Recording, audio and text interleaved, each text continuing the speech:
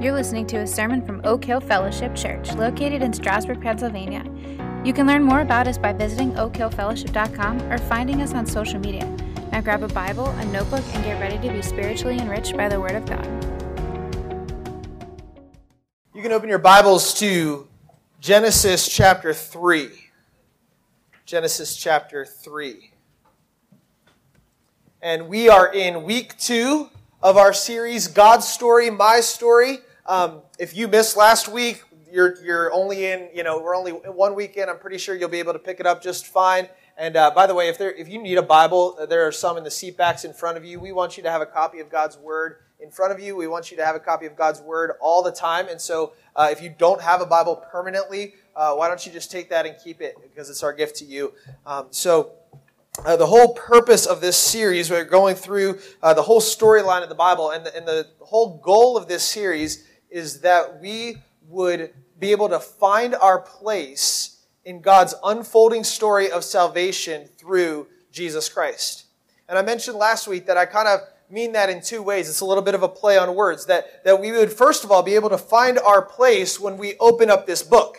That we would know where we are in the story, and that we would be able to find our path from wherever we are reading to Jesus Christ, to His life and death and resurrection, and see how it's all fulfilled. It's all pointing to Him. But secondly, I also mean that personally.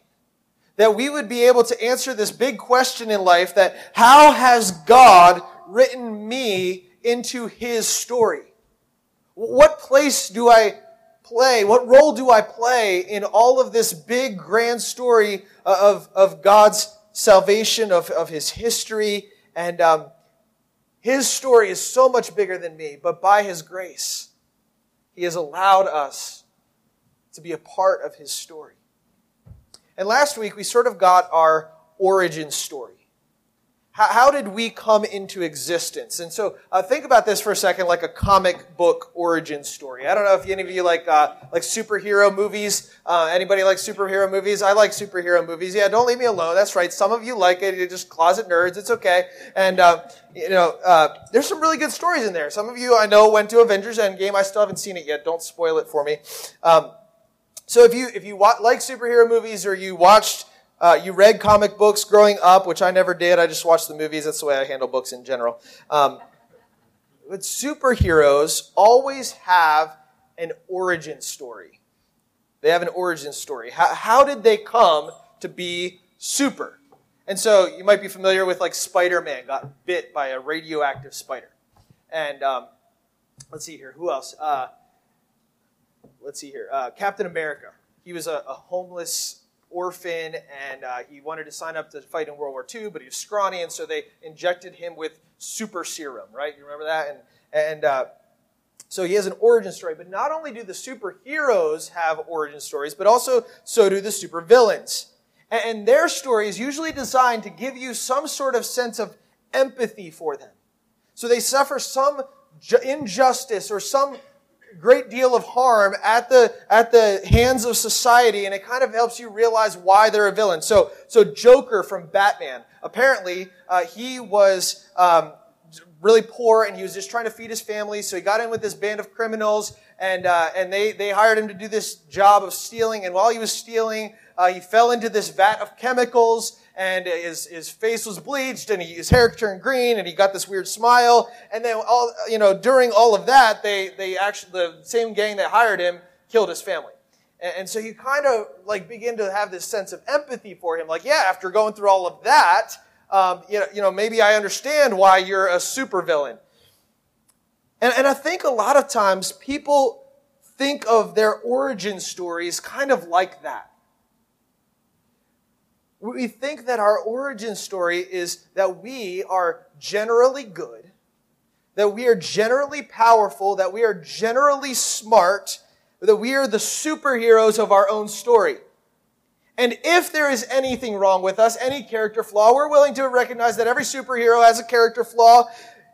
It's because of something that was done to us, something that was taken from us. Some injustice or suffering that we endured to make us this way. But as we get into Genesis 3 through 11 even, we see that we are the source of our own fallenness. And let me be clear from the beginning, there are injustices that are done to us that shape us in certain ways. And that is part of the tragedy of the fallen world that we'll talk about today, and I don't want to minimize that pain for a second. But until we can come to grips with the fact that we are part of the problem and not merely a victim, we're never going to be able to see our way to the Savior. Last week we saw that every single one of our stories begins with a good God who created everything by His Word. And that can be confusing to us because when we look around, things don't always look so good. So like the Hurricane Dorian just destroyed the Bahamas and they're just left in utter devastation. The tropical paradise that is no more. This week marked the 18th anniversary of 9/11. And it still brought tears to my eyes to watch the replays and hear the recordings of final calls to family and the 911 operators and the air traffic control towers. Just this week, a well-respected pastor, author, and mental health advocate took his own life after battling depression. And it just leaves us asking, like, why? Why does all of this happen? Is there any hope? If God is such a good God, how could He let it get this bad? And our only hope in the face of those confusing questions is to allow the Bible to shape our thinking and our understanding of man's sin and God's grace. Our only hope is a Christ-centered biblical worldview that sees God as the hero of the story and not us. Today, we're going to see our real-life origin stories move beyond the goodness of Eden to the descent of the destruction of sin. And sin would seek to destroy everything. It would destroy everything that we could see, everything that we could experience, but God's plan cannot be overcome. We sang about it this morning, right? He has the final word. In fact, our sin was no surprise for Him. His plan included salvation from sin from before the foundations of the world, the Bible tells us. And so as we continue in the story today, I want you to see that the fall destroys everything in your story, but God promises to cover and conquer sin for those who turn to Him. The fall destroys everything in your story, but God promises to cover and conquer sin for those who turn to Him. Just to remind you of the context a little bit again, God has created man and woman. He's placed them in a garden. He's given them every tree of the garden to eat except for the tree of the knowledge of good and evil, which would seem like a pretty good deal. Except that you know how it is when you are told that you can't have something, right? Like, that's the thing that you have to have. And so with that backdrop, look at Genesis chapter 3, verse 1.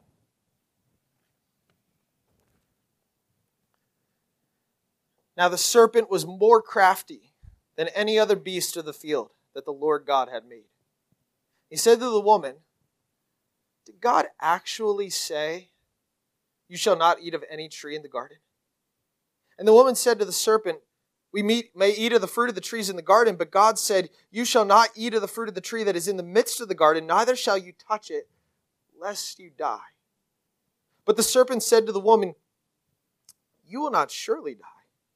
For God knows that when you eat of it, your eyes will be opened, and you will be like God, knowing good and evil.' So when the woman saw that the tree was good for food, and that it was a delight to the eyes, and that the tree was to be desired to make one wise, she took of its fruit and ate. She also gave some to her husband who was with her, and he ate. And then the eyes of both were opened, and they knew that they were naked. And they sewed fig leaves together and made themselves loincloths. We'll stop there for now. So, all of that seems fairly insignificant, doesn't it? Like it's just a piece of fruit. It's just a little mistake. We'll fix it. We'll get over it. It's all good. But we're going to see that this is sin. And sin is never small. It's never insignificant. It is always devastating. And if we're going to understand our story, we have to understand the devastating nature of sin. So we're going to look at the essence of the fall, which is sin. It's not just brokenness. The fall is not just that we make mistakes sometimes. It's not just that things are a little bit hard. The essence of the fall is sin. It's an attempt to be like God, to take His place, to live without His rule, which is, by definition, rebellion against God in both our activity and our nature. And here we see the moment that sin entered the world. This begins in verse 1 when we're introduced to the closest thing to a supervillain in the story, the serpent. The serpent, he's described as crafty. The most crafty of all the creatures. The word simply means wise or shrewd. And in fact, throughout the Bible, it's actually not a bad word. It's not necessarily a negative word, but we see that his wisdom is applied to doing evil. He loves what is evil instead of what is good. Now, we wonder, who is this serpent? And we can have all sorts of questions about him, but really, in Genesis, we don't get to know very much. We know that he's a created being. He is in some way like the other beasts of the field, and in some way he's different. We don't know exactly what he looks like. Everybody wants to know what he looks like. Was he a snake? Was he a dragon? Was he this? Was he that? Listen, that's not the point of the text. And so don't get so sidetracked on all the things that aren't the point of the text and stay focused on the things that are the point of the text. There's a reason why the author didn't give us those details. Apparently he can talk. But that's about all that we can get. And we do get the sense that he wants to undermine God's plan. It's like someone in a horror film. I don't know how many horror films. I'm not a big horror film guy, but like the person that the villain, the serial killer or whatever it is, that leads the person down the steps into the basement, and you're just sitting there watching it all play out, and you're like, don't go in the basement! Like, we all know, we've seen this movie 1,000 times, don't go in the basement. And so as we're reading that, it's kind of like that. Like, we're just like, don't do it. And then every time we read it, the ending is the same. I want us to see here a pattern of that descent into the sin, that walk down the steps into the basement of sin. And the first step in the descent into sin is detachment. Look at verse 24 and 25 of the previous chapter. Chapter 2, 24 and 25. Therefore, a man shall leave his father and mother and hold fast to his wife, and they shall become one flesh. And the man and his wife were both naked and not ashamed. So there's this togetherness. There's this innocence. There's this relationship between man and woman and God that is complete and beautiful. But then look at verse 2 of chapter 3. He, the serpent, said to the woman. Now it's interesting. In verse 6, it says that the man was with her. And I've always pictured Eve as kind of alone in the initial setting of this, and then Adam kind of comes along and is like oblivious to everything, and she like tricks him and hands him the apple and is like, oh yeah, by the way, that's from the tree of the knowledge of good and evil. Like, I guess as a man, that's my problem, and assuming worse of the woman. But Adam's with her, and yet the serpent talks to her and not to both of them. Where is God, by the way, in this part of the story? And I believe from the curse and from the way that the New Testament writers reflect on this story, what is being shown is that the serpent is striking at the bond between the man and the woman and the order of the relationship between them. That she is his helpmate. And he's detaching her he's detaching them from one another. And there's a sense in which he deceives her in particular in order to overturn what God created as good. And the man is complicit in this. He's been there the whole time. He falls right into the serpent's trap. He's passive and he doesn't take responsibility. And he tries to shift the blame. And he's unsuccessful in the end. And the enemy wants to get you detached. He wants to get you detached from the bond of relationships that God established.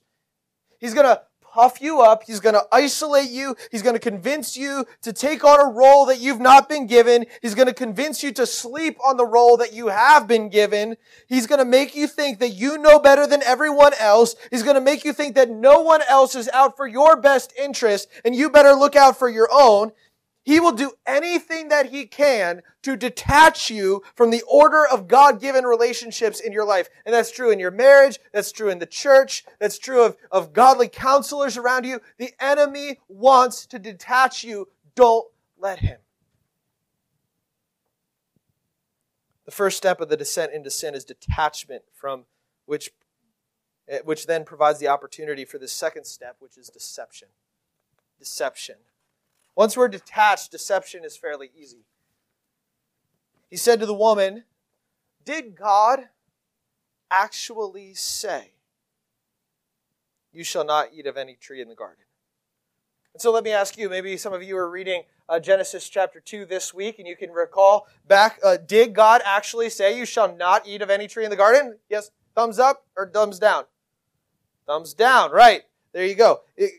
If we go back to chapter 2, we see that the answer is no. God did not say, "You shall not eat of any tree of the garden." But it's a leading question, and it sows seeds of doubt into the woman's mind. It's subtle, and it's effective. And that's the nature of deception. It's subtle, it's crafty, it knows right from wrong, so that it can get as close to the right, as close to the truth as possible, without actually getting there, in order to sell the lie.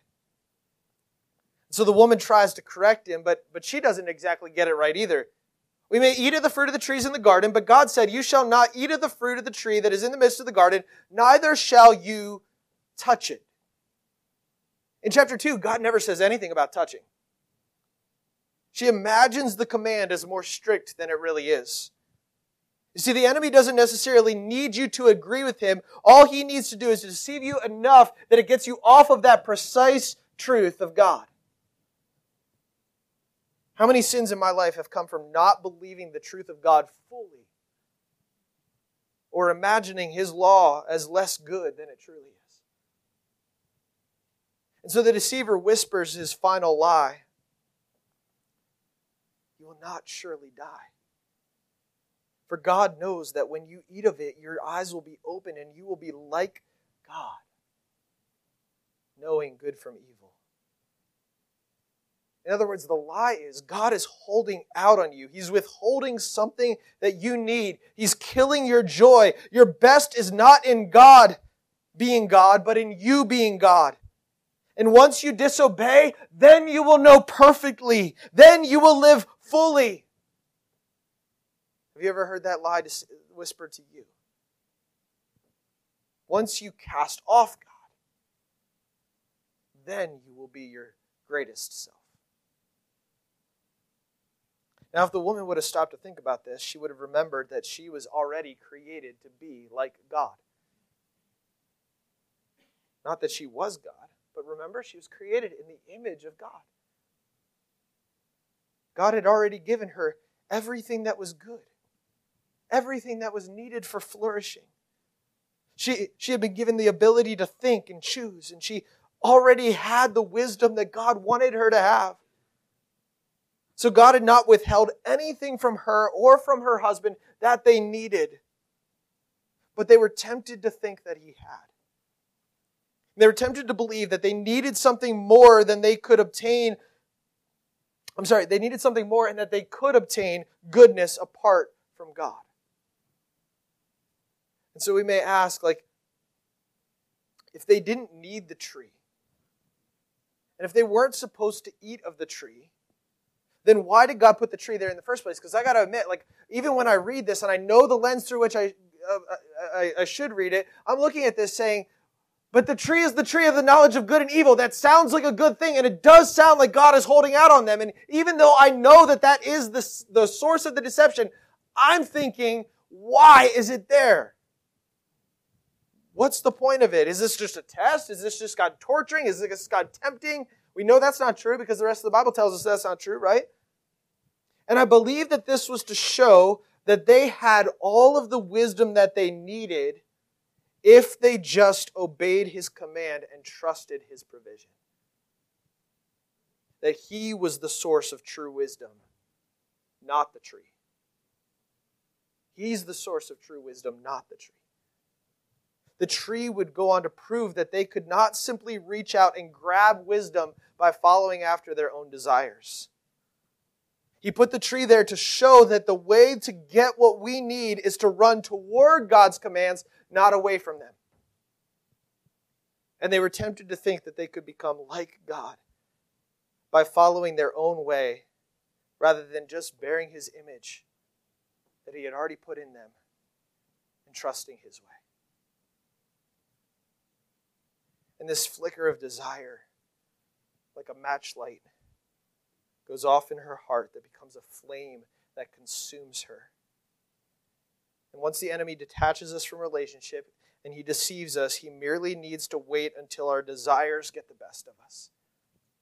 It's the third step down into the basement of sin: desire. Desire. You see, for deception to take root, it has to be something that we desire more than God. Look at verse 6. So when the woman saw that the tree was good for food, and that it was a delight to the eyes, and that the tree was to be desired to make one wise, she took of its fruit and ate. And she also gave some to her husband who was with her, and he ate. See, at face value, Eve's sin doesn't look like much. She ate a piece of fruit that she wasn't supposed to eat. I'm pretty sure most of us have done that by age 2. And we could be tempted to think that God goes a little overkill with the curse that He's about to lay down. But we have to see what was at the heart of the deception. It's always at the heart where our desires and our motivations lie. The promise was that she could be like God without having God. Without going through God. Without reflecting His image. It's interesting, up until this point, it's always God who saw that His creation was good. But now Eve puts herself in that judgment place, and she says that the thing that God said is not good for me sure looks good to me. I see that it is good. It was a delight to her eyes. It was desired to make one wise, to be, as the serpent put it, like God. And so she ate it. This is not just eating a piece of fruit. This is mutiny. This is treason.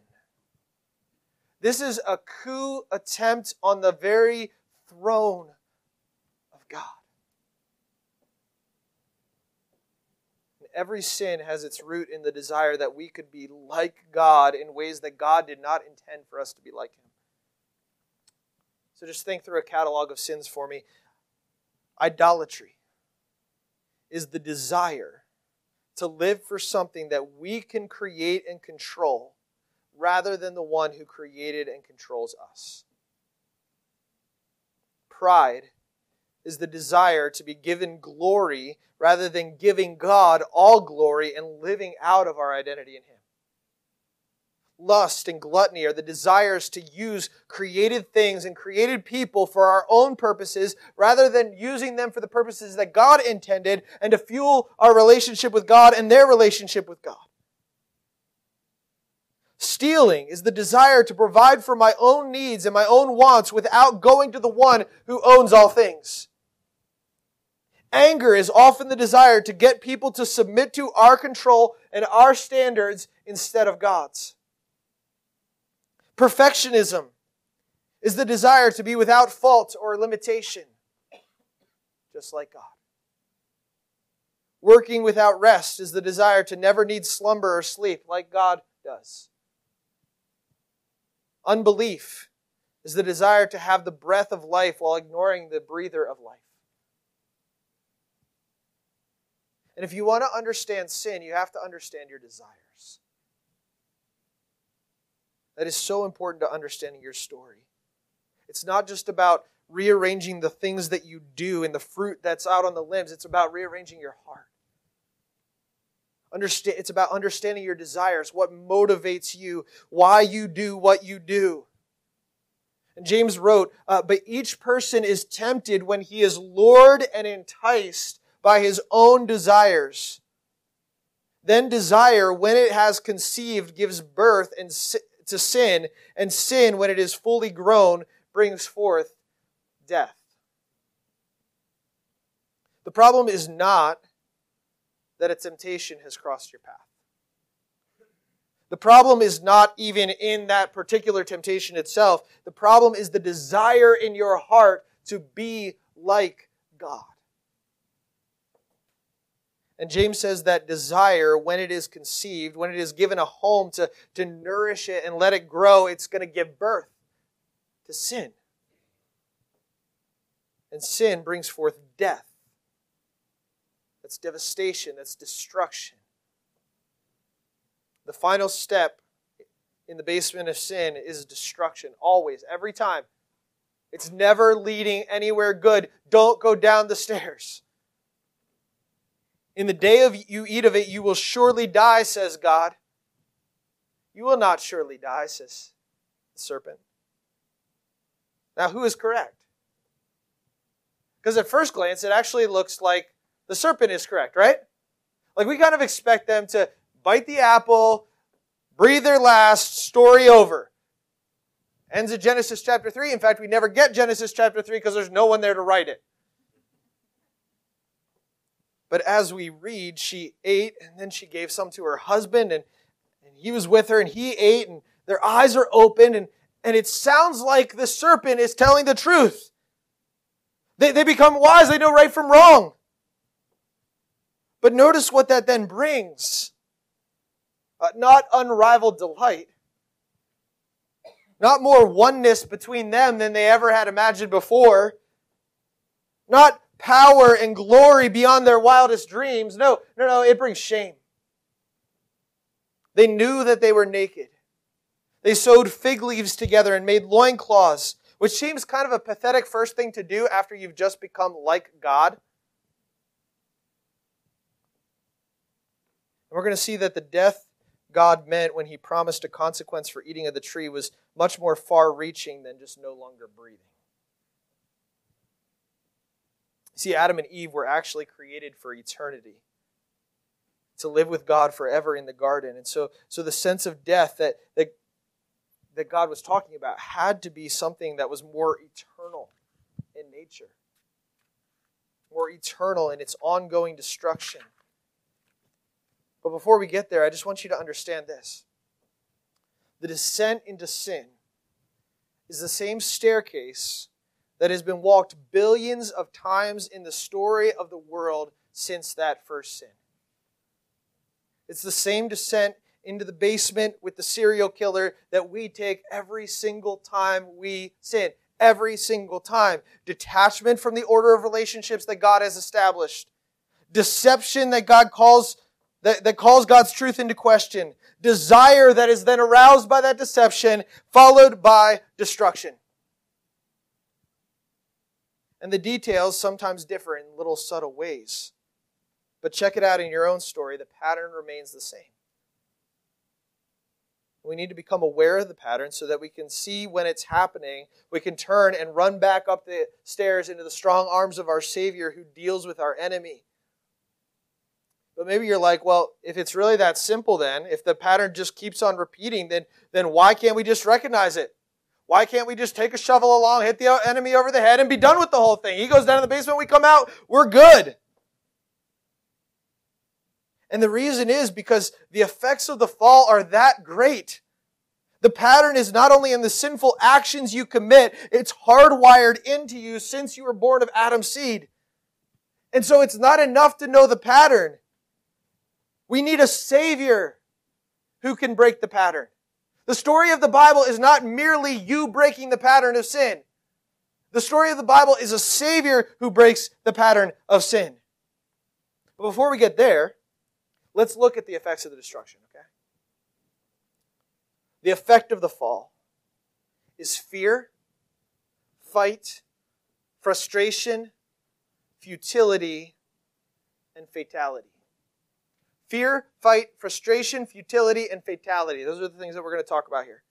Look at verse 8. I'll give you a second to write that down.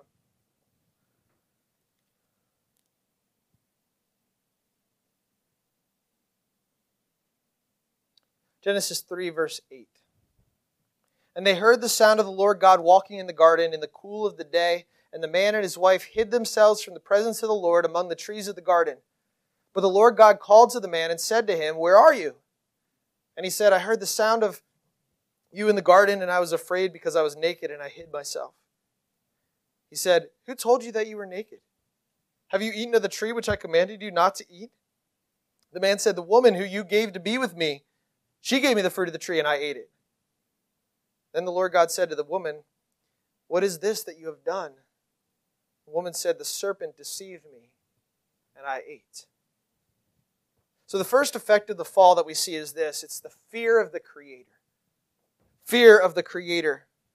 Now, I don't mean the fear of the Lord in the sense of Proverbs, like this healthy reverence of Him and His commands, this wisdom that we live out of. They've already kind of thrown that sort of thing out the window. They've trusted in their own desires. They've trusted in their own way. That fear of the Lord is not present at the moment. I mean fearing God in such a way that we refuse to approach Him. That we know that we should no longer come near Him. That we stay away. And we think that we can continue fixing ourselves instead of running to Him. Their eyes are opened. They know that they're naked, not just physically, but spiritually. They're exposed. They're ashamed. They're vulnerable. You wonder why we fear vulnerability in community? Right here. Right here. And so when they hear the sound of Him walking in the cool of the day, they hid from His presence. The word for cool of the day would also mean the wind of the day. It's actually the same word that is used when God breathed the breath of life into the nostrils of Adam.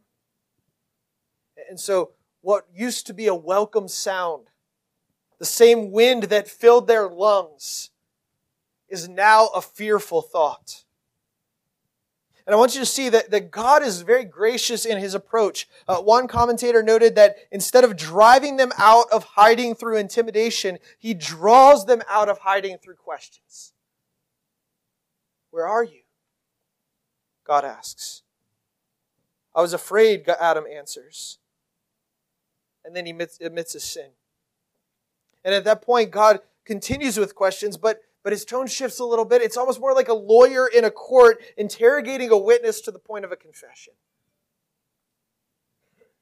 And in his confession, Adam blames God even as much as he blames the woman. "The woman you gave me, the woman you gave me the fruit." There is a rift between the relationship between God and man. And we're going to come back to the rest of that statement in a second, but I want you to understand that this is not the way that it's supposed to be. This adversarial, fear-based relationship with the Lord. We are to have a fear of the Lord in the sense of observing His commandments and knowing that He is God, and we are not absolutely. But a fear of drawing near to Him, a fear of Him withholding goodness from us when we would truly seek it. A fear of shame and what he would think of us. No. That distance from God that we experience is an effect of the fall and a result of sin. And for that distance to be removed, in order for that fear, that adversarial relationship with God to be removed, we need our sin to be removed. This coming week, we're going to look in the Discover the Story plan at Genesis 3 through 11, and I hope that you're following along with that. If you didn't start last week, start this week. And in chapter 4, we're going to see these two characters named Cain and Lamech. And both of them assume that because that they have sinned in some incredibly horrible ways, that there's just no way back into God's grace. But I want you to notice how God deals with Cain specifically in that story. He's gracious to him, and he promises to protect Cain's life, even though Cain sinned incredibly. And over throughout Genesis and the rest of the story, God is showing grace to his people when we would think that it was all lost. And for the distance between us and God to be removed, we need our sin to be removed. And listen, when our sin is removed through Jesus Christ, our Savior, our adversarial relationship with God is resolved and we get to come near to Him again. But until then, until we learn to trust Christ for our salvation, we are dead in our sin. We see it in chapter 3 that sin puts us in a fear relationship with our Creator God that only God can relieve through His grace. And so Adam shifts the blame to God, but then he also calls out the woman, and the woman shifts blame to the serpent, and this created being that, like, she was given dominion over this serpent, but he was the one that she followed. And so God starts with this curse on the serpent. And as Adam and Eve gave in to his temptation, they allowed him to enslave them. They sparked this long-standing war with him. And that's the second effect of the fall, this fight of the cosmic enemy. So God curses the serpent, and He says, the Lord God said to the serpent, verse 14, "Because you have done this, cursed are you above all livestock and above all the beasts of the field. On your belly you shall go, and dust you shall eat all the days of your life. I will put enmity between you and the woman, and between your offspring and her offspring. He shall bruise your head, and you shall bruise his heel." So the curse starts that he's going to go on his belly and eat dust. It's this picture of shame that is beyond restoration. We'll see in Isaiah that the serpent continues to eat dust even into the new creation. There's hope for the man and the woman, but there's no hope for him. But even more than the physical animal, we see here a cosmic struggle. "I'll put enmity between you and the woman, between your offspring and her offspring. He shall bruise your head, and you shall bruise his heel." There are generations and generations and generations that are engaged in this war, but he uses this singular term. He, the offspring, shall bruise your head, the original serpent. So something generations later is going to happen where that original serpent has his head crushed. And he's going to bruise the heel of that offspring, but his head will be crushed. You're going to inflict some harm, but he will have your head. We'll come back to that in a moment, but for now I want you to see the cosmic struggle. This shows us that the serpent is not just an ordinary snake, and we're reintroduced to him later in the story of Ezekiel and Revelation. He's identified as Satan and the devil, who we see all throughout the story. And the fall into sin began a war with the enemy of our souls. Man gave him to him once, and we have been giving in to him ever since. Again, God warned Cain, Eve's first offspring, "If you do well, will you not be accepted? And if you do not do well, sin is crouching at the door. Its desire is contrary to you, but you must rule over it." And Cain gives in and he murders his brother. And for thousands of years, not one person ruled over the sin that was in him. In Genesis 6, we see that the enemy continually entices humanity. And listen to God's assessment of this. The Lord saw that the wickedness of man was great in the earth, and that every intention of the thoughts of his hearts was only evil continually. And the Lord regretted that he made man on the earth, and it grieved him to his heart. So the Lord said, I will blot out man from whom I have created from the face of the land, man and animals and creeping things and birds of the heavens, for I am sorry that I have made him. That's what drove God to send a worldwide flood. But he saved one family, the family of Noah. That's it. Not because of Noah's own righteousness. We see Noah's lack of righteousness in chapter 10, and the lack of righteousness in his descendants and beyond that. But because of God's own grace and favor. There's a cosmic fight that would destroy our souls that only God can win through his grace. Now, we may think at this point that the blame shifting of the man and the woman to the serpent was effective. God cursed the serpent. That's it. Deal with the serpent, deal with the sin. Everything's easy. Not so fast. In this fight, in these offspring, we also see frustration of the creation mandate. Now, when I say creation mandate, I'm talking about the purpose that God gave to man and woman when he created them in chapter 1. Look at that again with me real quickly. Chapter 1 says that God created man in his own image. In the image of God, he created him. Male and female, he created them. And God blessed them, and God said to them, be fruitful and multiply, fill the earth and subdue it, have dominion over the fish of the sea and over the birds of the heavens and over every living thing that moves on the earth. And God said, behold, I have given you every plant yielding seed that is on the face of the earth, and every tree with its seed in its fruit.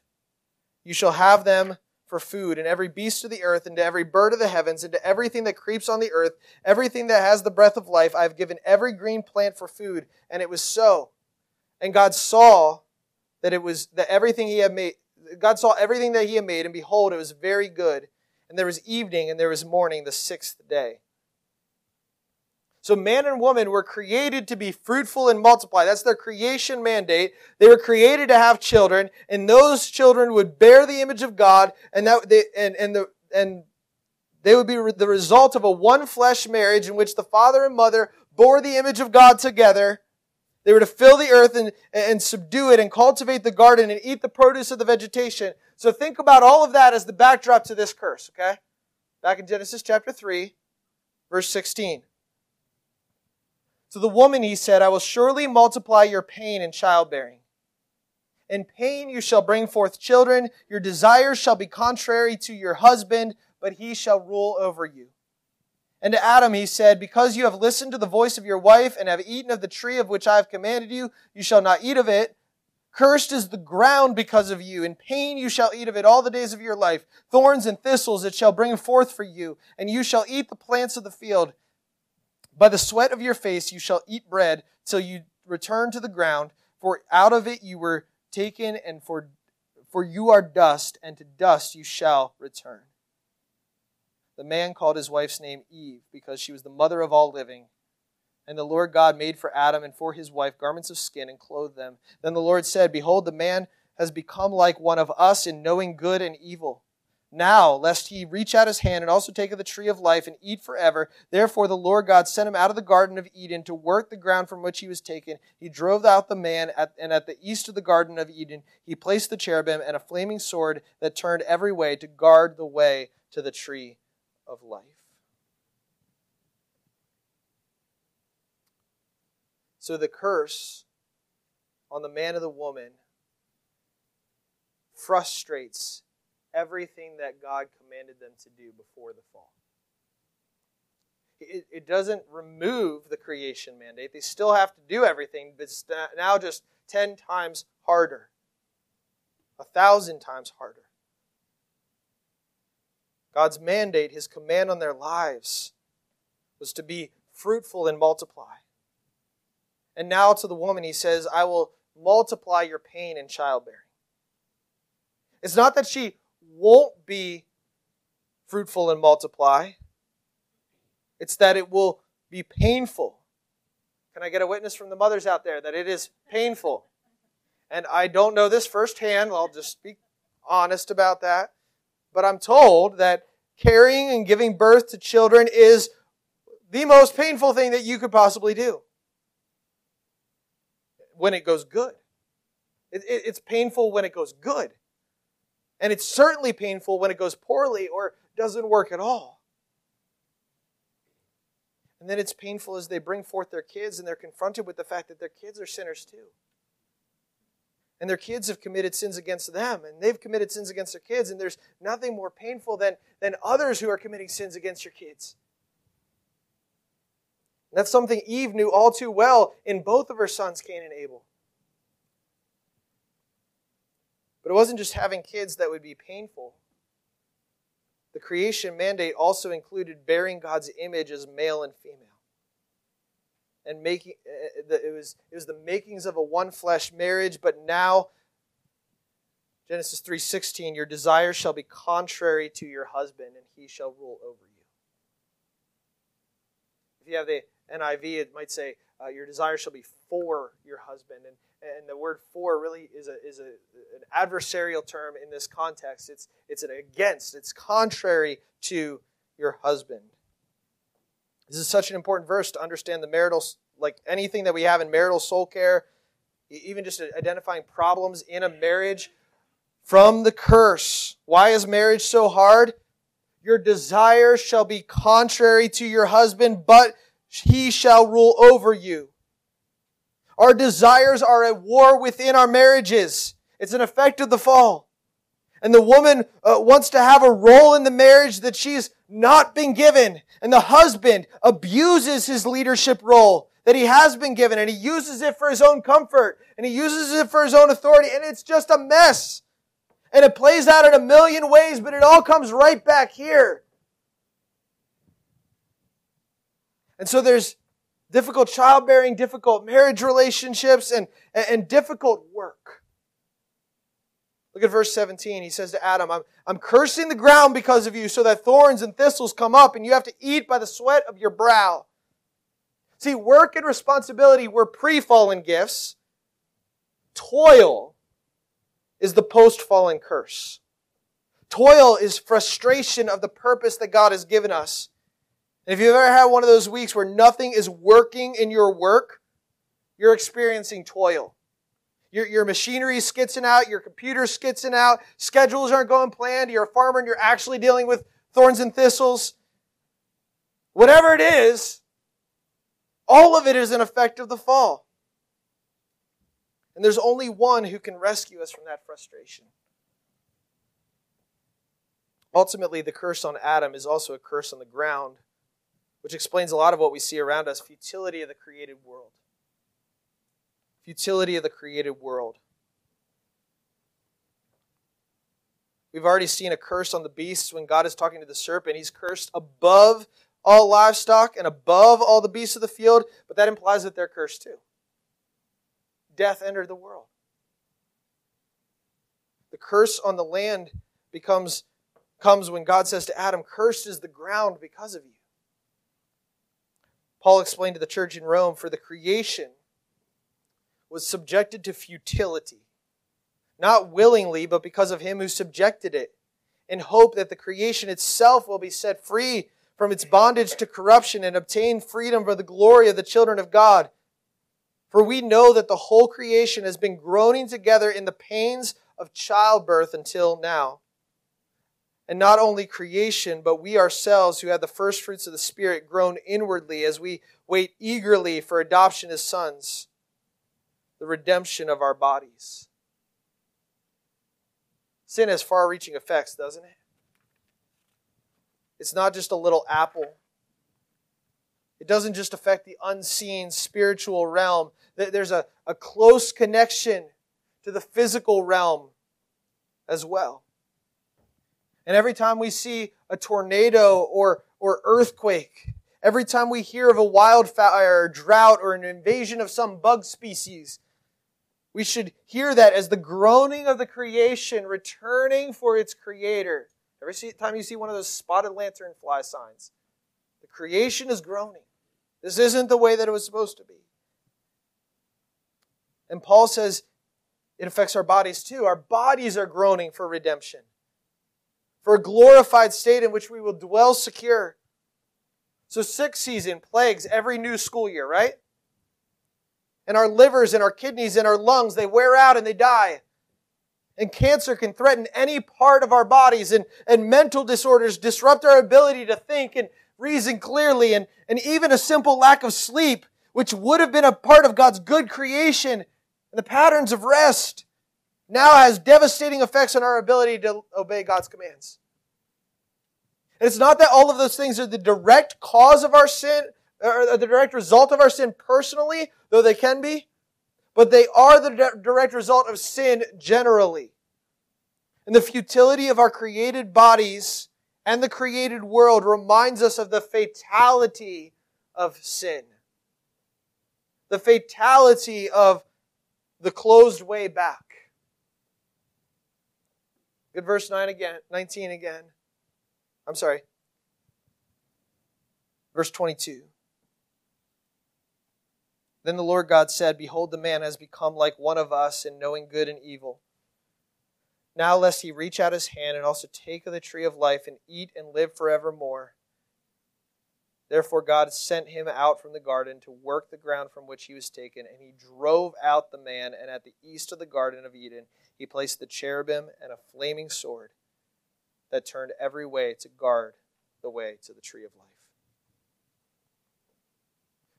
In the day that you eat of it, you will surely die." This is what God meant. Sin brings death, physical death, that you are dust, and to dust you shall return. You're going to see this genealogy in chapter 5. So-and-so fathered so-and-so, and then he died. And then he died. And then he died. Over and over again, the woman who was the mother of all living saw the death of her offspring. Again, in Romans, Paul explains sin came into the world through one man and death through sin. And so death spread to all men because all sinned. Sin brings physical death, but it also brings spiritual death. Banishment from the place of close communion with our Creator. Paul explains in Romans 6:23, "For the wages of sin is death." And Genesis 3 shows us why. The essence of the fall is sin. The attempt to be like God and have the benefits of God without God.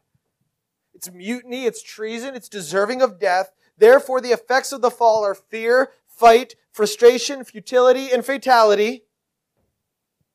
And that's to be expected when we truly understand the story in that way. No longer are we asking, why do bad things happen to good people? After reading Genesis 3 to 11, we're going to walk away with the conclusion, there just are no good people. Not in a God sense. And we're going to learn to ask a new question when looking at our story. Why does anything happen that is good with so much evil in the world? Why would God allow anything good to happen to evil people? And from that better and more humble question, we can be surprised by the grace God gives to Adam and Eve, to their descendants, and to us. Even in the darkest day of the story, there's hope. That's where I want to leave you, the expectation of hope. Covering and conquering. Covering and conquering. First, I want you to see the hope of covering. Covering. Look at verse 21. And the Lord God made for Adam and for his wife garments of skins and clothed them. Do you remember the man and the woman's first impulse when they realized that they were naked? Cover themselves. Hide from the face of God. They realized rightly that sin brings shame in the presence of a holy God. And that shame must be covered. But their fig leaves were lame. They were insufficient loincloths. They would not hold up to the elements of the hostile environment outside of Eden. And so in verse 21, God made for Adam and for his wife garments of skins and clothed them. Garments in place of loincloths. Skins in place of fig leaves. An animal died and the skin covered their nakedness. And this foreshadows later in the story where God's people would have to sacrifice animals and identify with the fact that sin deserves death, but that God provides atonement and pays for sin. And he would clothe the priests. The same word for clothe is the use of the priests in linen garments that were purified through ceremonial washings. And they would minister in the presence of God on behalf of his people in the temple, his dwelling place that was supposed to recall the Garden of Eden. And so even here in the midst of the curse, we have the expectation of hope that God covers the guilt and the shame of his people. He did it for Israel. And he does it for those who put their faith in Jesus Christ today. When they were banished from the garden, God gave them skins of animals, but there's going to come a day in the future when he welcomes his people into the new heavens and the new earth, and God clothes his people with robes of white. In Revelation, we read, "The one who conquers will be clothed in white garments, and I will never blot his name out of the book of life. I will confess his name before my Father and before his angels." And so, reading that verse, we better ask him, how do we conquer then? I want the clothes of white, right? Because we clearly see a cosmic enemy of our souls in Genesis 3, and we clearly see the effects of that and how we keep getting conquered and over again. And if billions and billions of people have lost their fight to the deceiver, how could we ever defeat him? And the only way to conquer is to join the side of the conqueror. The offspring promised to crush the head of the serpent. And that's the second expectation of hope in this account of the fall. Conquering. Conquering. Look back at Genesis 3:15 again. "I will put enmity between you and the woman, and between your offspring and her offspring. He shall bruise your head, and you shall bruise his heel." This is sometimes known as the first gospel. The first time the hope of Jesus Christ is spoken into the story. And Genesis 3 promises one who will win the fight with the cosmic enemy. And we learn later in the story who he is. He's born of a woman, born of a virgin, free from the stain of Adam's sin. And she called his name Jesus, for he will save his people from their sins. And everywhere that Adam failed, he succeeded. He was tempted in every way as we are, and yet without sin. He lived the perfect life that we could not live, and he died the death that we deserve to die. The serpent bruised his heel. But he rose again, and he conquered the enemy that we could not conquer. He crushed the serpent's head. And he will return again, and the story tells us that every enemy will be put under his feet, Satan, and then finally death. And seeing the origin stories of Genesis 3 really shows you just how much we are not the superheroes of the story. And just how much God is who has planned this awesome salvation from the very beginning. There is nothing here to bring about pity that can justify our sin. We had everything that we needed, and then we just rejected it. But God is the hero of the story. And so this week, look for the pattern of the descent of sin in your own life. Both on a large scale, but then in individual sins. You can see the pattern play out in tiny little ways over and over and over again. Look for the desires that are at war in your heart. Be warned then of the deadly effects of the fall, and turn to the only one who can cover your sin and conquer your enemy. Let's turn to him now in prayer.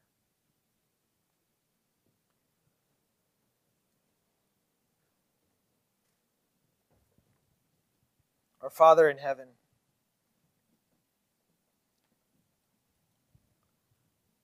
You are holy.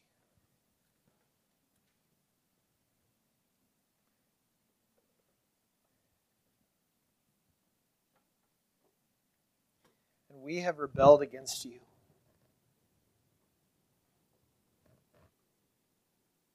I have rebelled against you.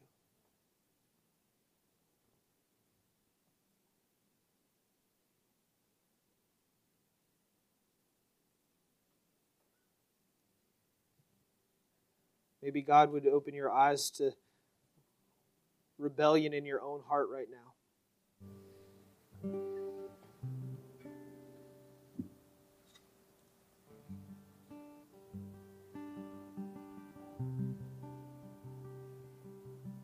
Maybe you're on the first or second or third or even fourth step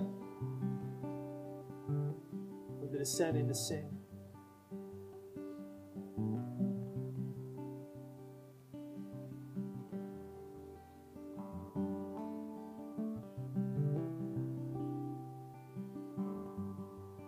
Confess that to Him. And confess to Him that you are not strong enough to run away from that. But that He would save you from it. And provide you the way of escape, looking to your Savior and Him alone. Seeing His sufficiency and His grace, His victory where you would fail, and His power in you to overcome the sin that rules your heart.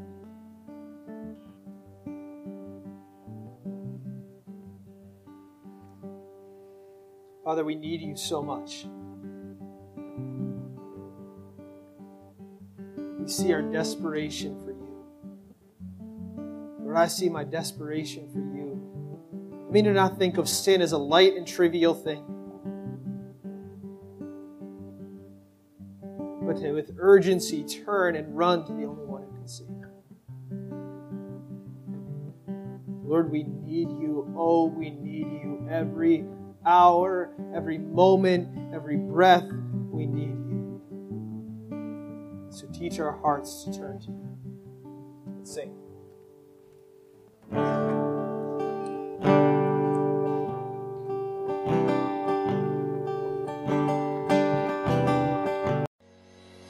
Thank you for listening to Oak Hill Fellowship Church. Stay connected with us by finding us on social media or by joining us Sunday mornings at 9 a.m. Until then, remember that you are loved.